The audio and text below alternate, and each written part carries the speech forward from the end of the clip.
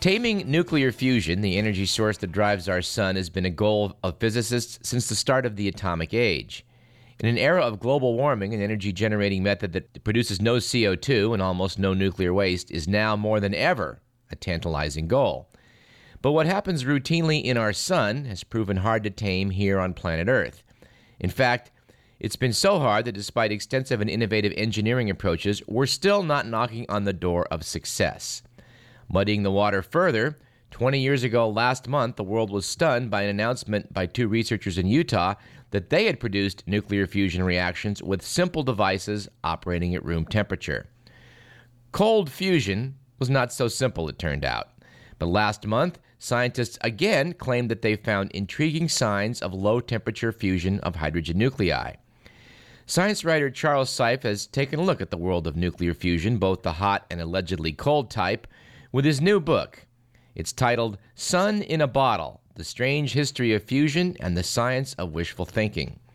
Charles Seife is an associate professor of journalism at New York University, and he's written for New Scientist, Scientific American, The Economist, and many other publications. He's won numerous awards for his books and joins us now from New York. Thank you for joining us, Charles Seife. Thank you so much for having me. I'm really keen to talk about some of these recent headlines about cold fusion, although I know the proponents hate that term. But I think we best lay out some groundwork, maybe with a thumbnail outline of what nuclear fusion is, as opposed to the splitting of the atom term we associate with nuclear power. Yeah, well, fusion is the reaction that powers our sun, as you mentioned. It works because Einstein's equation E equals mc squared says that you can turn a tiny amount of matter into an enormous amount of energy. And when you take two very light atoms, like hydrogen, and slam them together at very high temperatures and high forces, you can get them to stick, and the process liberates a little bit of matter and turns it into energy. And this goes on in the center of the sun. It goes on in nuclear devices. A hydrogen bomb takes heavy hydrogen and turns it into energy. And all fusion devices work in this manner, taking light atoms, sticking them together, converting mass to energy. And of course, our sun, large as it is, with huge pressures and huge heat, is a self-sustaining thing. But I guess that a lot of the crux of the issue here is it's hard to get those kind of conditions on Earth. Absolutely. The sun works because it is so enormous that the gas holds itself together by gravity. That you just put a big chunk of gas, many, many times the size of our Earth, together, and it automatically compresses itself, keeps itself together, heats itself, and the reaction starts going. But this chunk of gas has to be huge. Jupiter in our solar system, which is still many times larger than the Earth, is a chunk of hydrogen which is not large enough to get a fusion reaction going. So even for a small star, it's got to be extraordinarily large. To get a fusion reaction going on the Earth, we have to artificially heat something to tens or hundreds of millions of degrees and compress it, and that is not easy. The only way we can get it to work and liberate more energy than we get in is with a atom bomb. You actually need to set off a fusion reaction with a fission bomb. I think a lot of people don't realize that all H bombs are also A bombs. That's right. Right. They're two-stage devices. The primary is just a Hiroshima-type atom bomb, which is used to set off the bigger reaction called the secondary. Well, when they were first putting together the Manhattan Project, there was some interest by some people, particularly one would note Edward Teller, who wanted to go for the fusion bomb right away. And this really resulted in quite a fight that changed the course of history in the 50s. You talked a bit about that in the book. Can we kind of go into that a little bit? Yes. Edward Teller is a fascinating character. He was born in Hungary and emigrated to the United States to work on the Manhattan Project. Enrico Fermi, a physicist and a colleague of his, said he was the only monomaniac with more than one mania. And his two mania were communists and fusion. And he absolutely hated communists because a number of soldiers were in Hungary had torn up his home. And he loved fusion because it offered the opportunity to keep the communists at bay. And even during the Manhattan Project, when scientists like J. Robert Oppenheimer, Richard Feynman, Hans Bethe, and many of the great names of physics of the 20th century were trying to get the basic fission reaction, just any sort of nuclear bomb working. Teller was a step ahead. He was busy trying to build a fusion bomb, which would be even much, much more powerful than what was eventually delivered on Hiroshima and Nagasaki. The first fusion bomb was almost 1,000 times larger than what leveled Hiroshima. So he was right that there was extraordinary power available from fusion reactions, but it was over a decade away, and the rest of the scientists were kind of baffled because they figured, we want to win this war, we need this weapon quickly, and Teller wasn't very helpful in that quest. Well, once they proved that H-bombs would work and they went out and vaporized a few islands out in the Pacific, there was a push to show that this did have some peaceful applications, and you also talk about that in the book. Some were advocating using the bombs directly to dig a bigger Suez Canal or explore for oil, and that turned out to be rather overly optimistic. Teller was always overly optimistic, and he thought at first, when he did the calculations, he thought that fusion would be really easy to start. In fact, it would be so easy to start that it would destroy the entire Earth in a gigantic fusion reaction immediately. Luckily, he was wrong on that count. He was also wrong that fusion weapons would be useful for helping humanity. He wanted to dig a new Panama Canal, dig a new Suez Canal. He wanted to melt ice to yield fresh water. He wanted to mass-produce diamonds with nuclear weapons. He wanted to close off the Straits of Gibraltar and make the Mediterranean a freshwater lake for irrigating North Africa. He thought it would be easy. He even said at one point, we should nuke the moon, just to see what would happen. He's almost the archetype of a mad scientist. Dr. Strangelove is in part modeled upon him. Of course, none of these plans really came to fruition in any large ways. We did try some peaceful nuclear explosions to liberate oil and gas reserves under a project codenamed Plowshare, but it was mostly a disaster. It didn't do what it was supposed to, and the oil and gas it released was radioactive and unusable. But Teller kept pushing for the project because it was a way to help him justify building new and fancy nuclear weapons. Yeah, no one can ever say Teller didn't think big. But back in the 50s, Teller and others were thinking that really all one had to do to contain this plasma of nuclei and electrons was sort of put it in a magnetic bottle. And you talk about that sun in a bottle and then it fuse away. And that simply didn't pan out. Can you tell us why not? Yeah, it's as said earlier, to get fusion in a fusion reaction going in hydrogen, you need to heat this gas up to tens or hundreds of millions of degrees. And what do you contain a plasma that hot in? It will eat through any bottle. It expands and tries to dissipate, killing any reaction you get started. So the trick is, how do you confine and heat a plasma for long enough that you get a fusion reaction going? And unless you allow a nuclear device to be used, it's a real trick. One of the ways that was floated in the 1950s, early 1950s, was using a magnetic bottle. It turns out hydrogen feels magnetic fields. It can be confined by it in a way that, say, a liquid can be confined by glass. And there was some intense work early on to figure out whether that could be used to have a smaller reaction going that didn't destroy cities. And if you got that going, you basically have unlimited power. Unfortunately, that too was much more difficult than it looked at first. The magnetic bottles leaked terribly. You couldn't even get it hot enough to start fusing. It was more than a decade before they got even a few fusion reactions going in even a very powerful magnetic bottle. And there were a lot of false starts. In Britain, a group initially thought that they had fusion energy right there at their fingertips. They announced it in 1958. The world was celebrating. The Russians congratulated them. And then they had to withdraw their paper because it turns out that they were wrong.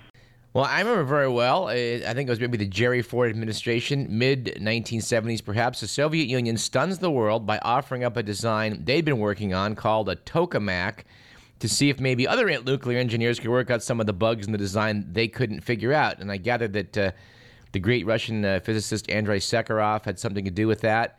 But it turned out that it was released to the world, but others couldn't solve those problems either, at least not to date. No. The tokamak is a brilliant design. Came out of Russia, as you mentioned. And it is by far, at this point, the best magnetic bottle that we have, the best hope we have for achieving fusion in the laboratory. And in fact, the biggest fusion project in the world right now, breaking ground in the south of France, is a tokamak design. It's a Russian-style magnetic bottle. The problem is no tokamak that has ever been built thus far has created more energy through fusion reactions than you put in. It's an energy-sucking device rather than an energy-producing device. And hopefully ITER, which is, they say $10 billion, is probably going to be double that before it's done, will produce more energy than it consumes, but it's still an open question. And even if you do achieve that, harnessing that energy, turning it into usable electricity is another trick.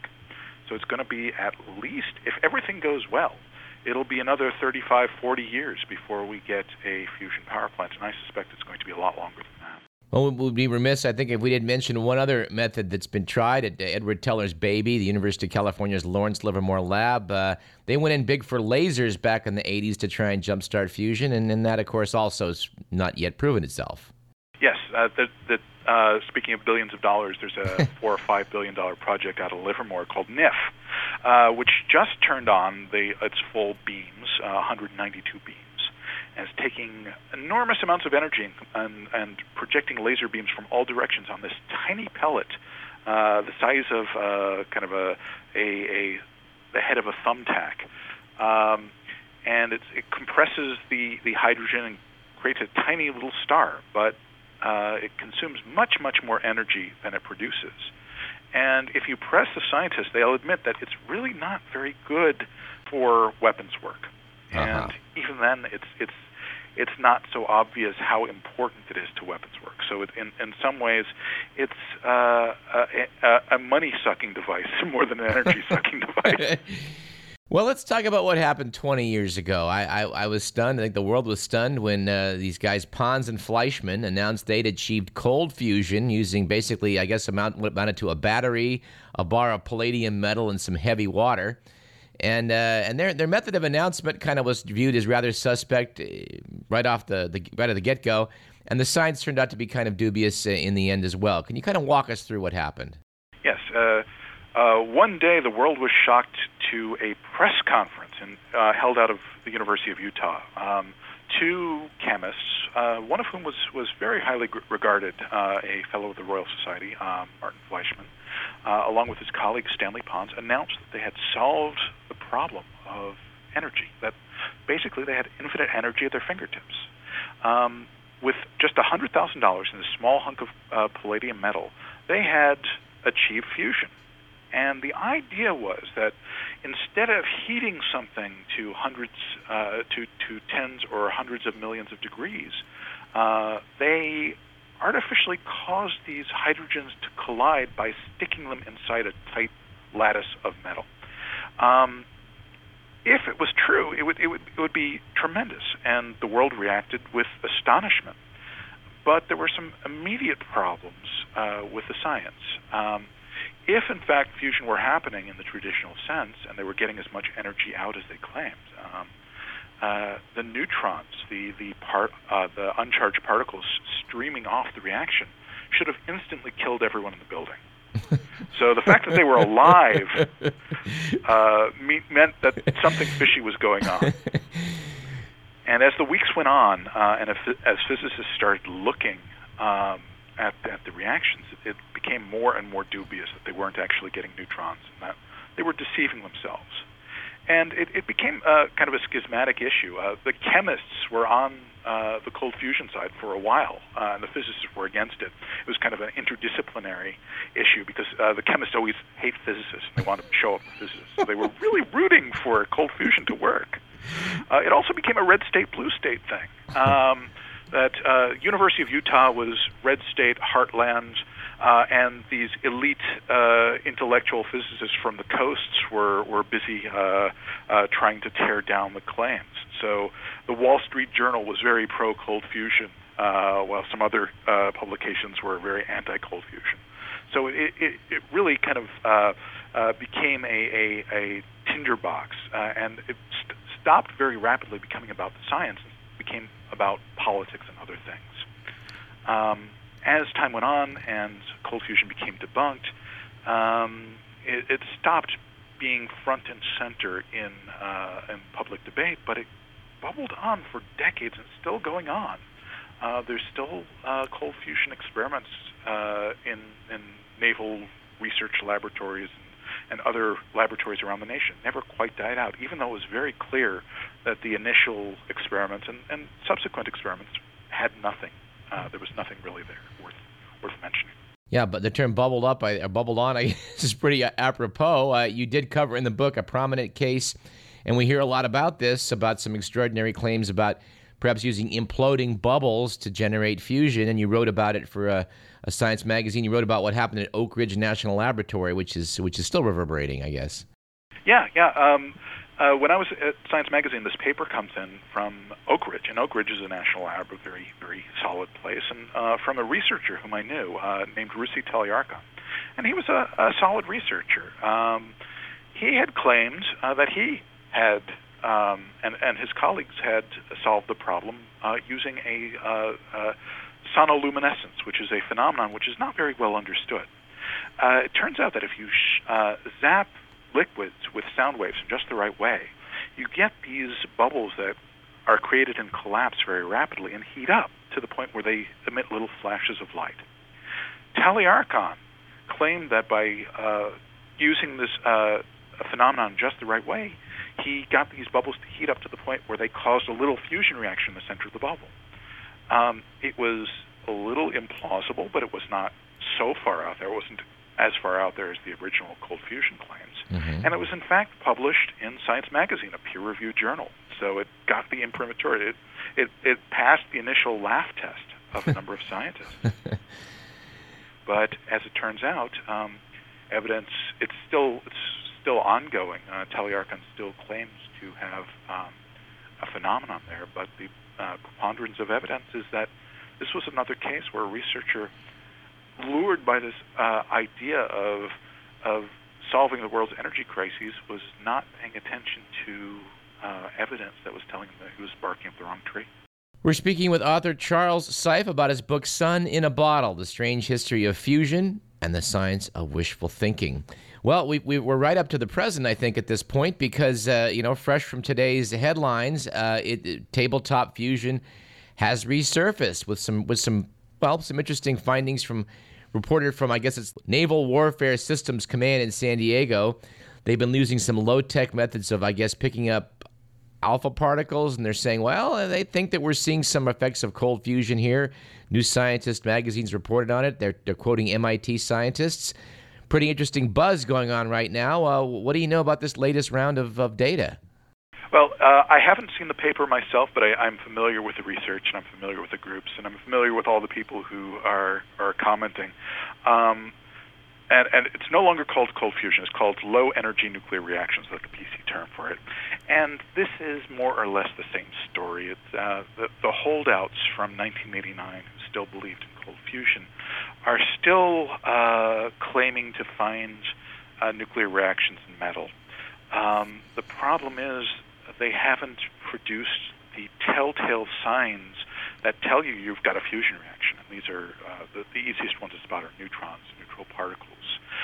Just as Pons and Fleischmann should have been fried by the nuclear reactions going on in their cells. If you actually have a fusion reaction going on, you should be able to see neutrons, that they should be hitting you on the head.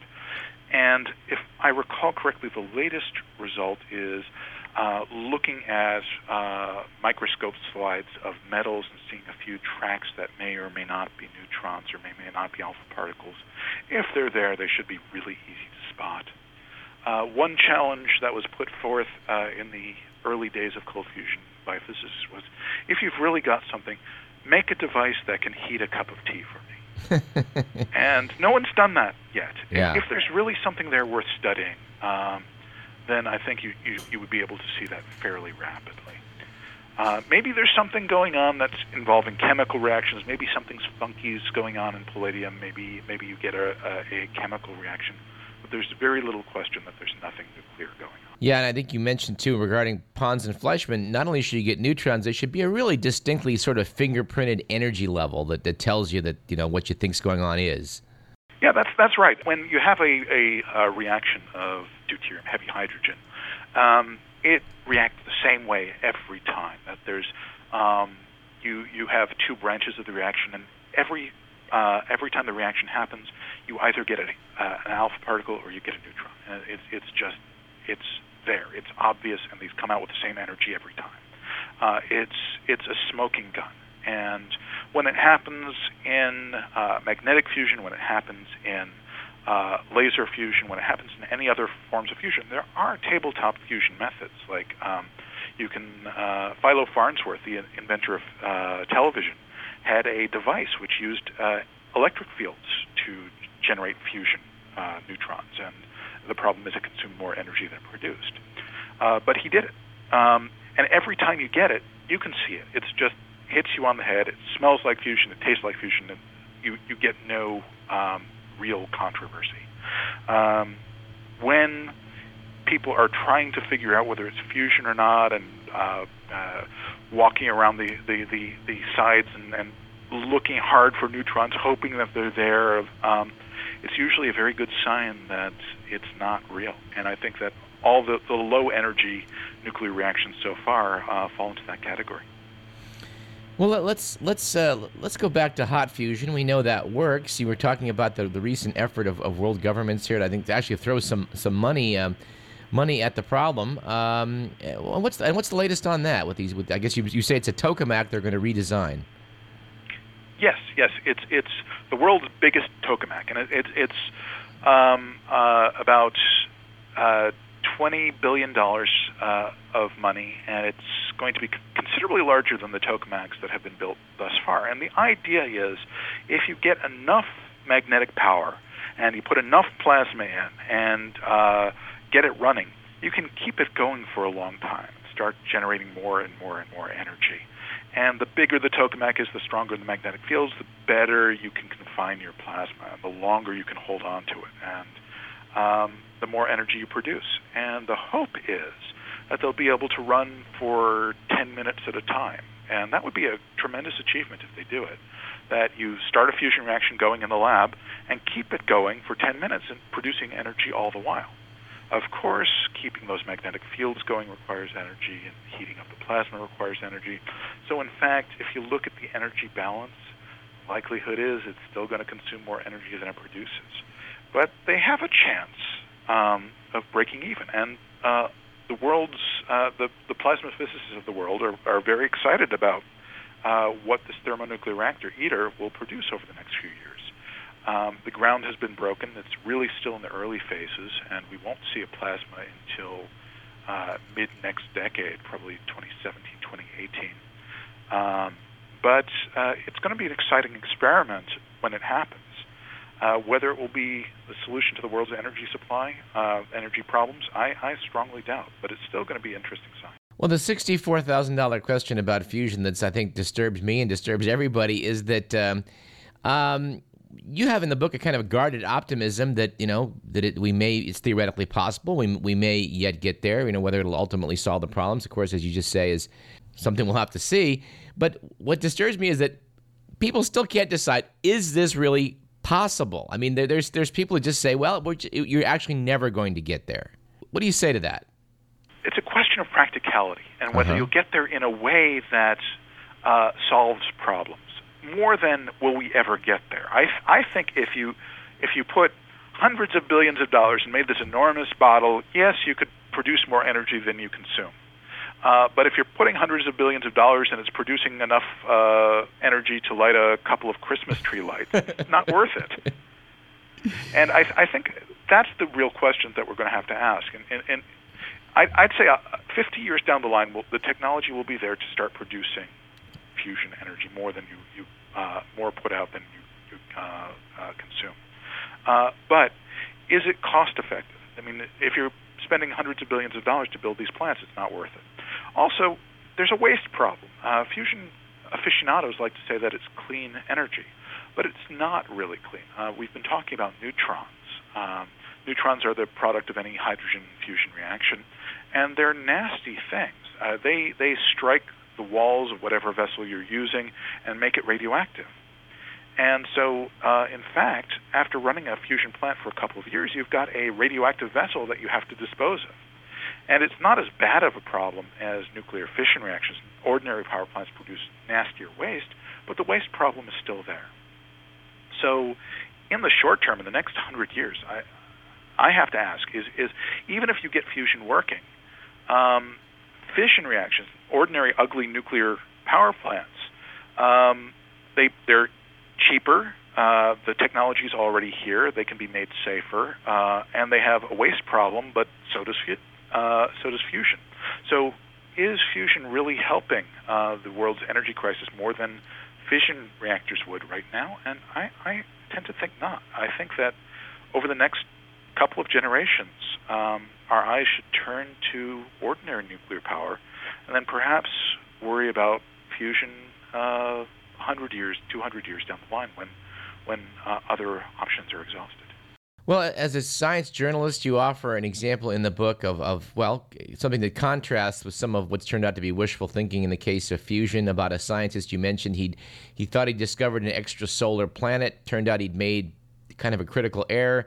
Went to a meeting to basically reveal his blunder to the world, embarrassed about it all, and winds up getting applauded by everybody when he admitted he'd blundered. And I thought that, one learns a lot from mistakes. We all do, and everybody makes them. And I think people are very forgiving of somebody when they do that.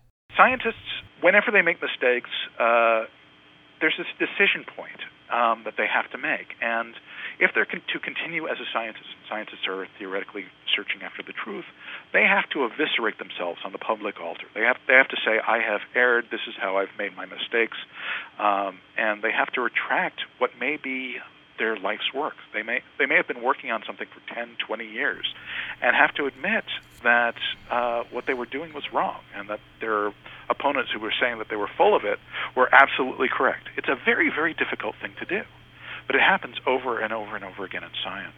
But there's something funny about fusion. There's so much at stake.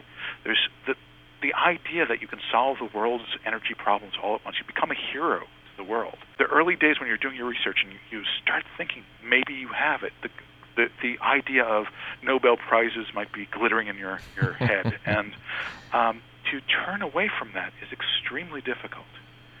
And with fusion, over and over and over again, you see people who think they've done it. And when there's overwhelming evidence to show that they haven't, they still can't turn away. And this is what happened in Ponton Fleischmann's case. And I think this is what's happened in Russi Taliarskan with bubble fusion case. People are unwilling to let go of this dream. It's just too cloying, too beautiful to let go. And if you can't let go of your dream in the face of evidence, you've stopped becoming a scientist. Fusion fraud has a long and rich history. The book is Sun in a Bottle, The Strange History of Fusion and the Science of Wishful Thinking. We've been speaking with its author, Charles Seife. Thanks for speaking with us. Thank you so much.